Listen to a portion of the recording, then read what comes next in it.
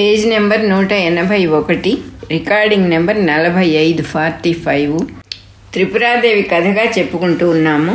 15th chapter అయిన జ్ఞానఖండ సారము అనే హెడ్డింగ్ కింద చెప్పుకుంటున్నాము. ఇప్పుడు మనం పరశురాముడు ఈ శైలలోకాఖ్యానం అంటే శైలలోకం అంతా మహాసేనుడి కథ, మునికుమారుడి గురించి అంతా కథగా చెప్పాడు దత్తాత్రేయుల వారు. అంతా శైలలోక కథ అంతా కూడా విన్న తర్వాత తన ఆశ్రమానికి పోయి దాన్ని బాగా మననం చేసుకున్నాడనమాట. ఈ స్టోరీలో విశేషాలన్నీ ఏమిటి ఇలా చెప్పారు గురువుగారు అని అన్నీ మననం చేసుకొని కొంత లోపల ఒక విమర్శ చేసుకొని మళ్ళా గురువుగారి దగ్గరికి వచ్చి తనకు వచ్చిన డౌట్స్ కొన్ని అడిగాడనమాట గురువుగారిని పరశురాముడు. భగవానుడా, నువ్వు చాలా కథలతో అనేక విషయాలు చెప్పావు. నువ్వు చెప్పినవన్నీ నేను కూడా ఆలోచించాను. తెలుసుకోవటము అనేది జ్ఞానం, అంత మటుకు సత్యమేది. తెలుసుకోబడేదంతా కూడా అసత్యము. అద్దంలో కనిపించే నగరంలాగా కనపడేదంతా తెలియబడేదంతా అసత్యమే. జ్ఞానమే రూపమైనటువంటి అమ్మవారు తన స్వాతంత్రం, తన ఫ్రీడమ్ చేత కుండకేదో మట్టి కావాల్సినట్టుగా ఆవిడకి ఏ పదార్థంతో పని లేకుండానే అవ్యక్తమైనది వ్యక్తమైనది అంటూ అనేక రకాల భేదాలతో జగత్తుని అంతా వెలిగింపజేస్తోంది ఆవిడ.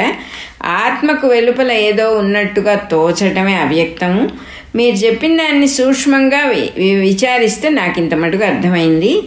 తెలుసుకోవటము అనేది సంవేదనము లేక సంవిత్తి, అంటే ఆ ప్రాసెస్కి పేరు ఉందన్నమాట. తెలుసుకోవటం అనేది సంవిత్తి, తెలియబడేది వేద్యము. వేద్యం అంటే ఏదైతే తెలియబడుతోందో దాన్ని వేద్యము అంటారన్నమాట.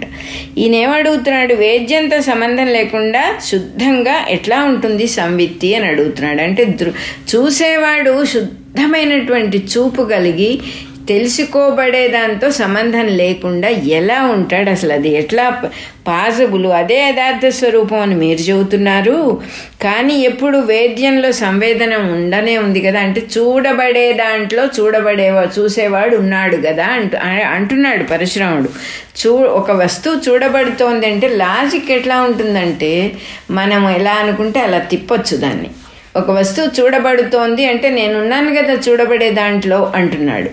ఈయనేం చెబుతున్నారు, చూడబడేది లేకపోయినా నువ్వు ఉంటావు, చూడబడేది దాంతో నీకు సంబంధం లేదు, నువ్వు లేకపోతే చూడబడేది లేదని, ఏది ముఖ్యమో అది చూసుకోవాలి అని గురువుగారు చెప్తూ ఉన్నారు. ఇంకా ఆయన చెప్పలేదు, మనం ఊరికే మాట వరుసకి చెప్పుకున్నాము. అడుగుతున్నాడు, ఇంకా ఏమంటున్నాడు, అసలు అది పాసిబులేనా? చూసేవాడే యథార్థం, చూడబడేది లేదు అనేది ఎలా కుదురుతుంది? రెండు లేకుండా ఎలా కుదురుతుంది? దాన్ని ఏదో ఒకటి కావాలి అని మనం మోక్షం కావాలని బయలుదేరాము. ఆ మోక్షం కావాలంటే దాన్ని పొందటం అనే ప్రాసెస్ ఉంది కదా, దాన్ని తెలుసుకోవడం అనే ప్రాసెస్ ఉంది కదా, అది లేకపోతే మోక్షం మటుకు ఎట్లా కలుగుతుంది? జ్ఞానం కలగంగానే మోక్షం కలగాలంటే ఆ వ్యవహారం అసలు ఎట్లా కుదురుతుంది?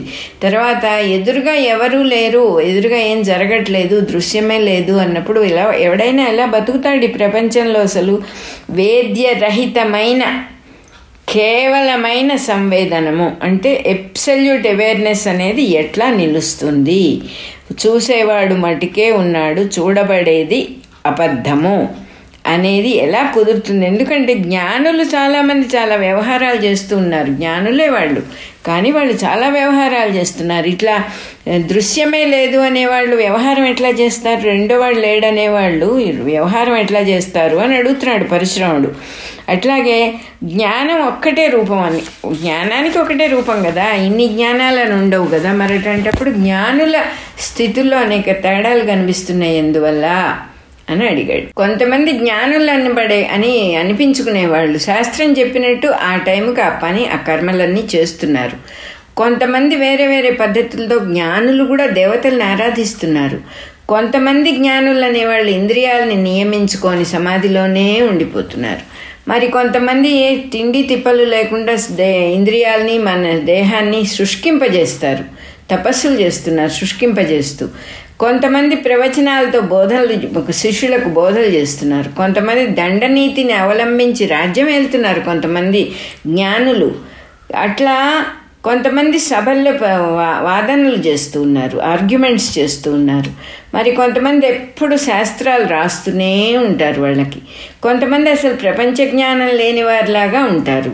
కొంతమంది ఏమో లోకులు చూస్తే అసహించుకునే ప్రవర్తనతో ఉంటారు. వీళ్ళందరూ లోకంలో జ్ఞానులుగానే ఉన్నారు. మోక్షం అందరికీ సమానమైనప్పుడు వీళ్ళల్లో ఇన్ని తేడాలు ఎందుకున్నాయి అని మన బదులు పరశురాముల వారు అడిగారు. మనకి ఇట్లా అనేక రకాల వాళ్ళు కనపడతారు. చాలా ఆశ్రమాలు పెట్టుకొని ఉంటారు. కొంతమంది ఏమో విపరీతంగా శిష్యగణం ఉంటుంది. కొంతమంది చాలా నిష్టగా ఎక్కడో అసలు వాళ్ళు ఉన్నారా లేదా అని కూడా తెలియనట్టు కొంతమంది ఉంటారు. కొంతమంది పిచ్చివాళ్ళలాగా ఉంటారు. కానీ వాళ్ళు మహానుభావులని జనం అంతా కూడా పొగడుతూ ఉంటారు. ఇవన్నీ చాలా ఆశ్చర్యంగా ఉంటాయి. కాబట్టి పరశురాముల వారు మన బదులు అడగటం తగినట్టు చాలా సంతోషపడ్డారు. మా దత్తాత్రేయుల వారు చక్కని ప్రశ్న చేసే శిష్యుడిని చూస్తే సంతోషం వాళ్ళకి. ఎందుకంటే వింటున్నాడు శిష్యుడు చక్కగా శ్రద్ధగా అనేటటువంటి నమ్మకం ఒకటి. తర్వాత ఆ విన్నది కూడా ఇది అర్థమైంది, ఇది అర్థం కాలేదు అని విమర్శ చేసుకోగలుగుతున్నాడు, ప్రశ్న చేయగలుగుతున్నాడు. సద్విమర్శ అంటారు దాన్ని. అదే చెప్తూ ఉన్నారు ఇక్కడ దత్తాత్రేయుల వారు. ఈశ్వరుడు అనుగ్రహం లేకుండా నీకు ఇలాంటి చక్కని విమర్శ రాదు నాయన అంటే వివేకంతో కూడినటువంటి పాండరంగ ఓవర్. చక్కగా విషయాన్ని తెలుసుకోవడానికి ఎలా వెళ్ళాలి అనేది నీకు బాగా అర్థమవుతుంది. అది ఈశ్వరుడి అనుగ్రహం వల్లే జరుగుతుంది. ఆయనే తనను పూజించే భక్తులకి మహా ఉపకారంట పరమేశ్వరుడు. అదొక్కటే చేయగలడు. ఆయన మనలో ఆ శక్తిని, అవి సద్విమర్శని రోజు రోజుకి పెంచుతాడు అని చెప్తూ ఉన్నారు దత్తాత్రేయుల వారు. చెప్పి దేన్ని నువ్వు తెలుసుకున్నావు అదంతా కూడా సత్యమే, కానీ నువ్వేం చెప్తూ ఉన్నావు, అద్దంలో నగరంలాగా జగత్తంతా అమ్మవారిలో భాషిస్తోందన్నావు, బాగుంది. కానీ నువ్వేదో థర్డ్ పర్సన్ అయినట్టుగా చెప్తూ ఉన్నావు. నువ్వు ఇంక్లూడెడ్ ఇందులో, ఆ విషయం మర్చిపోకూడదు. మరి పరమానందయ్య గారి శిష్యుడిలాగా నిన్ను నువ్వు లెక్క చూసుకోకపోతే మరి లెక్క తప్పుతుంది కదా అంటున్నారు ఇక్కడ. ప్రతివాడు చేసే పొరపాటిదే. తను విడిగా ఉండి జ్ఞానాన్ని తెలుసుకోవాలంటే అవదది. నీకున్న వెసలు జ్ఞానానికి సరిపోదు, నువ్వు దాంట్లో కలిస్తేనే మొత్తం విషయం అర్థమవుతుంది అన్నట్టుగా చెప్తూ ఉన్నారు.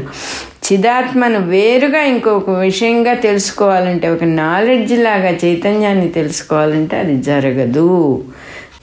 అది ఎలా ఉంటుందంటే కళలో ఒక విషయం దొరికిన నిధిలాగా ఉంటుందిట. కళలో చాలా డబ్బు దొరికితే ఏం ఉపయోగం లేదు కదా, అలా ఉంటుంది ఆత్మజ్ఞానం. అసలైన ఫలితం నీకు రాదు. దానివల్ల దీనికి ఒక కథ చెప్తాను, ఆ కథ వల్ల నీకు బాగా అర్థమవుతుంది అని చెప్పి, పూర్వం విదేహ రాజ్యంలో ఒక మంచి ధార్మికుడైన రాజు, చాలా ధర్మంగా పరిపాలించే రాజుగారు ఉన్నాడు. ఆయన పేరు జనకుడు. ఆ ఇహపరాలు రెండింటినీ బాగా తెలుసుకున్నాడు. మంచి జ్ఞాని ఆయన.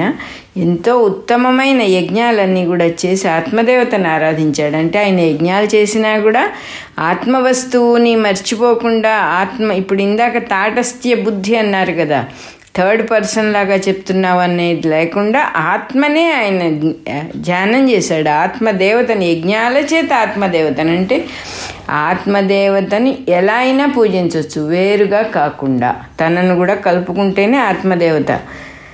విద్యావంతులు, తపస్సులు, కళాకోవిదులు అంటే చాలా బాగా చదువుకున్న వాళ్ళు, కళల్లో ఆరితేరిన వాళ్ళు, బాగా తపస్సు చేసిన వాళ్ళు, యజ్ఞాలు చేసిన వాళ్ళు, అందరూ బ్రాహ్మలు కూడా అక్కడికి వచ్చారు. ఆయన ఏదన్నా జనకుడు అంటే అందరికీ ఇష్టం అన్నమాట, అందరూ వచ్చారు.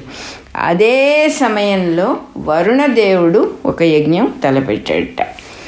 ఆ యజ్ఞానికి ఇప్పుడు బ్రాహ్మలు మొత్తం భూమి మీద ఉన్నటువంటి గొప్పవాళ్ళందరూ, విద్వత్తున్న వాళ్ళు, తపస్సు చేసేవాళ్ళు, జ్ఞానులందరూనేమో జనకుడి దగ్గరికి వచ్చారు. వరుణుడి యజ్ఞానికి ఎవ్వరూ వెళ్ళట్లేదట.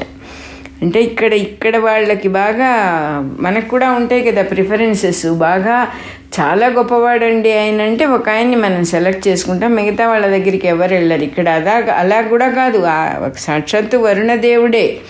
ఆ యజ్ఞానికి ఎవరు వెళ్ళకపోతే ఆయన బాధపడుతుంటే ఆయన కొడుకు, బుద్ధి కుశలుడైన వరుణుని కొడుకు అంటున్నారు.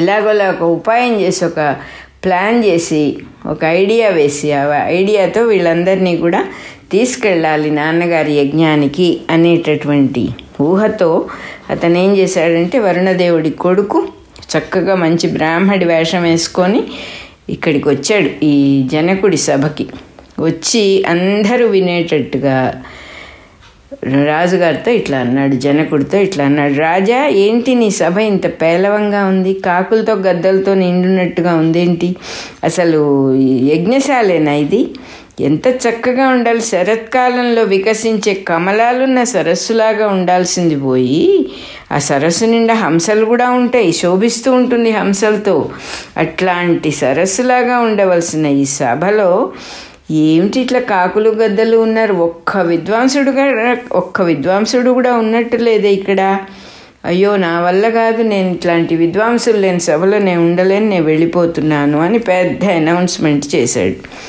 మండిపోయింది అందరికీ, ఎందుకంటే అందరూ ఆత్మజ్ఞానులు కాదు, వాళ్ళ వాళ్ళ స్వభావాలను అణుచుకోవటానికి అనేక మంది ఉన్నారు, అనేక వెరైటీ ఉన్నారు అక్కడ, కళలు తెలిసిన వాళ్ళు, కళా తపస్సులు అన్నారు. అట్లాగే విద్వాంసులు విద్యని బాగా నేర్చుకుని మాకంట తెలిసిన వాళ్ళు ఎవరు లేరు అనే వాళ్ళందరూ ఉన్నారు. వాళ్ళకి కోపం వచ్చేసి ఏమిట్రా బ్రాహ్మణాధమా అన్నారు వాళ్ళని, అతన్ని. అంటే వీడు బ్రాహ్మణ వేషం వేసుకొచ్చాడు కదా, ఓరి అధమమైన బ్రాహ్మణుడా, ఎందుకురా మమ్మల్ని అట్లా అంటున్నావు, మమ్మల్ని అందరినీ జయించేటంత విద్య నీకున్నదా, ఏ సబ్జెక్టులో జయిస్తావో చెప్పు, మేము రెడీ అన్నారు. అంటే హ్యూమన్ టెండెన్సీ అనేది ఒకటి ఉంది, ఛాలెంజ్ చేసినప్పుడు లేస్తారు వీళ్ళందరూ కూడా. అలా చేశాడనమాట ఆ వరుణపుత్రుడు. అది ఇంకొకటి ఏంటంటే, ఎవరు ఏ విద్యలో ప్రావీణ్యత ఉన్నదో, ఎవరు ఏ విద్యలో సమర్థులో ఆ విద్యలోనే పోటీ పెట్టాలి, కానీ తెలియని సబ్జెక్ట్తో పోటీ ఏమి ఉండదు కదా. అందుకని అడిగారు వీళ్ళు, నీకు ఏ సబ్జెక్టు కావాలో చెప్పు, దాంట్లో మేము నిన్ను జయిస్తామన్నారు. అనగానే ఇంకో మాట అన్నారు వాళ్ళు, భూలోకంలో ఉన్న విద్వాంసులు అందరు ఇక్కడే ఉన్నారు, అందరిని జయిస్తావా నువ్వు అని అడిగారు. అడిగితే వెంటనే ఇతను అన్నాడు, నేను తప్పకుండా పోటీలో పార్టిసిపేట్ చేస్తాను, మీరు నాకు ఒక ప్రామిస్ చేయాలి, నేను ఓడిపోతే నన్ను సముద్రంలో ముంచండి, మీరు ఓడిపోతే మిమ్మల్ని సముద్రంలో ముంచుతాను అన్నాడు. వాళ్ళు గెలుస్తామనే ధైర్యం గల వాళ్ళు. తర్వాత వీడు చిన్నవాడు, సాధారణంగా మనం చూసినందువల్ల చాలా పొరపాటు జడ్జిమెంట్ చేస్తాం, వీడినంతా జయించటం అనే ఉద్దేశంతో వాళ్ళు ఒప్పుకున్నారు. అందరూ ఓడిపోయారు. ఓడిపోయిన వాళ్ళని ఓడిపోయినట్టుగా తీసుకుపోయి సముద్రంలో ముంచుతూ ఉన్నాడు. సముద్రంలో ముంచగానే అక్కడ వరుణదేవుడి సేవకులందరూ వచ్చి వాళ్ళని శ్రద్ధగా తీసుకెళ్ళి సభకి తీసుకెళ్ళి వరుణదేవుడు వాళ్ళకి సారీ చెప్పి రకరకాలుగా పూజ చేసి వాళ్ళని తృప్తిపరిచి వాళ్ళకి అన్ని రకాల సేవలు చేస్తూ ఉన్నాడనమాట. అప్పుడేమవుతుంది, వీళ్ళకి వాళ్ళ సముద్రంలో మునిగిపోయినామని బాధపడ్డా కూడా, అయ్యో మేమేం చచ్చిపోలేదు, ఇక్కడ వరుణదేవుడి లోకానికి వచ్చాం, వరుణదేవుడు అంతటి వాడు మమ్మల్ని కావాలని ఇట్లా తీసుకొచ్చాడని సంతోషపడతారు కదా ఎవరైనా. అలా సంతుష్టుల్ని చేస్తున్నట్టు ఆయన వరుణదేవుడు. అలా సముద్రంలో మునించిన వాళ్ళందరినీ తన లోకానికి తీసుకెళ్ళి పూజలు చేసి తృప్తిపరుస్తున్నట్ట. ఇట్లా జరుగుతూ ఉంది కంటిన్యూస్గా ఈ వాదన జరగటం, ఒక్కొక్కళ్ళు జయించటం, సముద్రంలో పడేయటం, ఇదంతా చూస్తూ ఉంటే ఉన్నట్టుండి కహోలుడు అనే ముని కూడా సముద్రంలో ముంచబడ్డాడు. చాలా పెద్దవాడు ఆయన. అతని కొడుక్కి తెలిసింది, ఆ కహోలుడి కొడుకు ఎవరంటే అష్టావక్రుడు అనమాట. అష్టావక్రుడు వెంటనే వచ్చేసాడు తండ్రిని రక్షించుకోవాలని చెప్పి జనకుడి సభకు వచ్చి, అప్పుడు వెంటనే జనకుడి సభలో అందరూ వింటూ ఉండగా ఈ వరుణపుత్రుణ్ణి జయించాడు. అష్టావక్రుడు సామాన్యుడు కాదు, వాడు పొట్టలో ఉన్నప్పుడే తండ్రి వేదాలు వల్లిస్తుంటే తప్పులు పట్టినవాడు. వాడు తండ్రికి కోపం వచ్చి అష్టావక్రుడి వైపు అని శపిస్తే 8 వంకర్లతో పుడతాడు ఆ పిల్లవాడు. ఈ వరుణపుత్రుడిని జయించాడు.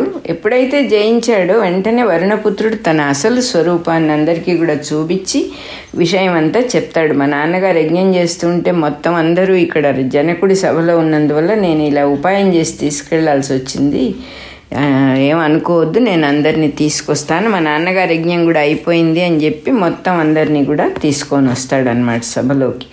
ఈ అష్టావక్రుడు వీళ్ళందరినీ చూసి కొంచెం మొహం తిప్పేసుకుంటాడు. ఎందుకంటే ఓడిపోయిన వాడిని చూస్తే కొంచెం అసహ్యం వేస్తుంది బాగా గర్వంగా ఉన్న వాళ్ళకి. అష్టావక్రుడు మంచి గర్వంగా కూడా ఉన్నాడన్నమాట ఆ సమయంలో.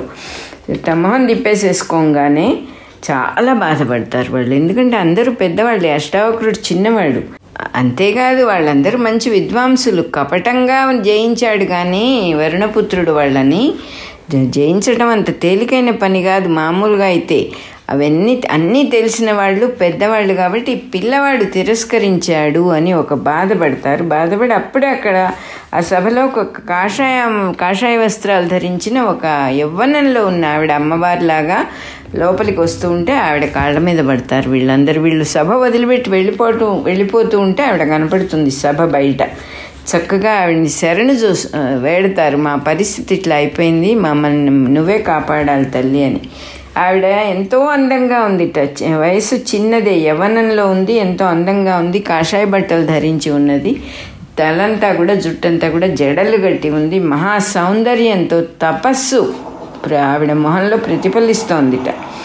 సో ఆవిడ వీళ్ళకి ధైర్యాన్ని ఇచ్చింది. డోంట్ వరీ, మీరేం బాధపడొద్దు, నేను ఇప్పుడే వస్తానని సభ లోపలికి వెళ్ళింది.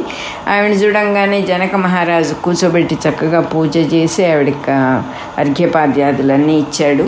అవన్నీ అయిన తర్వాత నిదానంగా సభలో కూర్చుని ఆవిడ అష్టావక్రుడిని సంబోధిస్తూ ఇట్లా అన్నది. కరెక్ట్గా అడుగుతోంది ఆవిడ. వత్సా నాయనా కహోలపుత్ర అన్నది. ఒరే, నువ్వేదో ఆయన్ని చూసి తల తిప్పుకున్న వాళ్ళందరినీ నీ తండ్రి లాంటి వాళ్ళే వాళ్ళందరూ కూడా, నువ్వు వాడి కొడుకువే, కహోలపుత్రుడివే నువ్వు అన్నట్టు అన్నమాట. అష్టావక్రుడిని ఎట్లా సంబోధించిందంటే ఆవిడ పెద్దవాళ్ళకి ఎలా చేయాలో తెలుస్తుంది. ఆయనకంటేనే పుట్టావురా నువ్వు, ఈవేళ ఏంటి మొహం తిప్పుకుపోతున్నావు అన్నంత అర్థం ఉంది దాంట్లో. ఓ వచ్చా కహోలపుత్ర, నువ్వు చాలా బుద్ధిమంతుల్లాగా ఉన్నావే, వరుణదేవుడి పుత్రుణ్ణే నువ్వు జయించేశావు, విద్వాంసులందరినీ చక్కగా వెనక్కి తెప్పించావు. నేను నిన్ను ప్రశ్న అడుగుతాను, నాకు సమాధానం చెప్పు అని ఇట్లా అడిగిందన్నమాట ఆవిడ. వత్సా కహోలపుత్ర అంటే నువ్వు వాడి కొడుకువేరా, ఆయన కంటేనే నువ్వు పుట్టావు, నువ్వేదో గ్రేట్ అనుకోవాక అని. కహోలుడి కొడుకువే కదా, వాడిని పెద్దవాళ్ళందరినీ చూసి తల తిప్పుకుంటావేమిటి అన్నంత అర్థం ఉంది దాంట్లో. కహోలపుత్ర, నువ్వు చాలా బుద్ధిమంతుడివి, వరుణదేవుడి పుత్రున్నే జయించావు, వివాదంలో విద్వాంసులందరినీ వెనక్కి తెప్పించావు. అంటే ఏదైనా ఒక ప్రశ్న అడిగే ముందు ఫస్ట్ అవతల వాడిని కొంచెం శాంతపరచాలి. వాడు ఎంత గొప్పవాడో మనకు గుర్తించినట్టుగా మాట్లాడాలి, గుర్తించాలి కూడా. ఊరికే పైకి టెక్నిక్గా, టాక్టిక్స్గా, స్ట్రాటజిక్గా అడగరు పెద్దవాళ్ళు, తెలిసిన వాళ్ళు. నిజమే చెప్తున్నారు ఆవిడ. వీడిలో ఒక స్పార్క్ చూడకపోతే ఆవిడ మాట్లాడేవారే కాదు. మహానుభావుడు ఈయన కూడా. సో అడుగుతోందన్నమాట చక్కగా, ఇంత చక్కని పని చేశావు, అందరినీ విడిపించావు, నేను ప్రశ్న అడుగుతాను వంచన లేకుండా, అంటే నువ్వేం దాచిపెట్టుకోకుండా నాకు చక్కగా సమాధానం చెప్పు అని ఇట్లా అడుగుతోంది ఆవిడ. ఏమన్నదంటే, ఏది తెలిస్తే మొత్తం మృతి అనేది, అంటే మృతి చ్యుతి అనేది లేకుండా పోతున్నాడు, అంతము అనేది లేకుండా ఎప్పుడు అమృతమయం అయిపోతుంది. అది ఏమిటి? ఏది తెలుసుకుంటే అన్ని సందేహాలు పోతాయి, ఏది తెలుసుకుంటే ఇంకా తెలియాల్సిందంటూ ఏదీ లేదు, కోరాల్సిందంటూ ఏదీ లేదు. అది ఏమిటి? ఏ ఒక్కటి తెలుసుకుంటే అన్నీ తెలిసిపోతాయో చెప్పు నాకు, నీకు తెలిస్తే అని అడిగింది. వెంటనే ఇట్లా చెప్పాడు అష్టావక్రుడు. నాకు తెలుసమ్మా అది, ఓ తాపసి, తప్పకుండా నాకు తెలుసు, నేను చెబుతున్నా విను. నాకు ఈ లోకంలో తెలియని విషయాలు ఏమీ లేవు. ఇదెంత అంటే వాడి గర్వం అప్పుడే తెలిసిపోతోంది. చిన్నతనం ఒకటి, అన్నీ తెలియటం ఒకటి గర్వకారణం అయిందనమాట. నేను సకల శాస్త్రాలు ఎన్నోసార్లు చదివాను అన్నాడు, ఎన్నోసార్లు తిరగేశాను అన్నాడు, చదివానలే. అంటే ఈ పుస్తకం ఈ చివరి నుంచి ఆ చివరికి, ఆ చివరి నుంచి ఈ చివరికి ఎన్నోసార్లు తిరగేశాను, తిరగమరగా అంటాం కదా. నేను చాలాసార్లు చదివాను అవన్నీ కూడా. ఇదిగో నువ్వు అడిగిందని నేను సమాధానం చెబుతాబట్టు, ఏది తెలుసుకుంటే అమృతమయమవుతుందో అదే సకల జగత్తులకి కారణం. దానికి ఆది మధ్యాంతాలు లేవు, మధ్య అంతము అని లేవు, మూడు లేవు. మధ్యలో ఉండటం, మొదలు పెట్టడం, చివర అయిపోయిందండి అనేది లేదు. దేశకాలాలు దాన్ని లిమిటెడ్ చెయ్యలేవు. అది శుద్ధం, అఖండం, చిదాత్మకం, చైతన్య స్వరూపం. అది అన్నీ చెప్పేశాడు. అద్దంలో నగరంలాగా ఈ జగత్తంతా దేనిలో ఉన్నదో అదే పరమ పదము. దాన్ని తెలుసుకున్నవాడే నిశ్చలం, అమృతం అయిన స్థితిని పొందుతాడు. దాన్ని గురించి తెలుసుకున్న తర్వాత దాన్ని అనంతంగా ఎన్ని రిఫ్లెక్షన్స్ కనపడ్డా అవన్నీ అసత్యాలే కదా. అద్దమే సత్యము అనే విషయం ఎలా సందేహం ఉండదు, అదే రకంగా పరతత్వాన్ని తెలిసిన వాడు చాలా బాగా చెబుతున్నాడు. పరతత్వాన్ని తెలుసుకున్న వాడికి జగత్ అసత్యము అనే విషయంలో ఎలాంటి సందేహం కలగదు. అట్లాగే వాడికి అసత్యమైన జగత్తులో ఏం కోరుతాడు? అసత్యమైతే కోరుతాడు, కానీ వాడు కోరదగింది కూడా ఏముండదు. నువ్వు అడిగావు కదా, ఏది తెలిస్తే ఏమీ కోరడు అని అడిగావు కదా, అందుకని చెబుతున్నాను. ఇట్లాంటి ఆత్మ ఒక్కటే చేతనం, ఇక్కడికి మిగతాదంతా అచేతనమే, మిగతాదంతా నాట్ ఎగ్జిస్టింగ్. అసలు తక్కిన జగత్తంతా అచేతనమే. దాన్ని తెలుసుకునేవాడు ఇంకో చేతనుడే లేకపోయాడు. అందువల్లనే అది అన్నోవబుల్ అన్నాడు ఒక మాట, తెలుసుకొనబడదు. ఇదిగో నేను థియరీ మొత్తం చెప్పేశాను నీకు, శాస్త్రంలో ఇట్లాగే నిరూపించబడింది తత్వము అన్నాడు. 45వ నంబరు మనకి అయిపోయింది.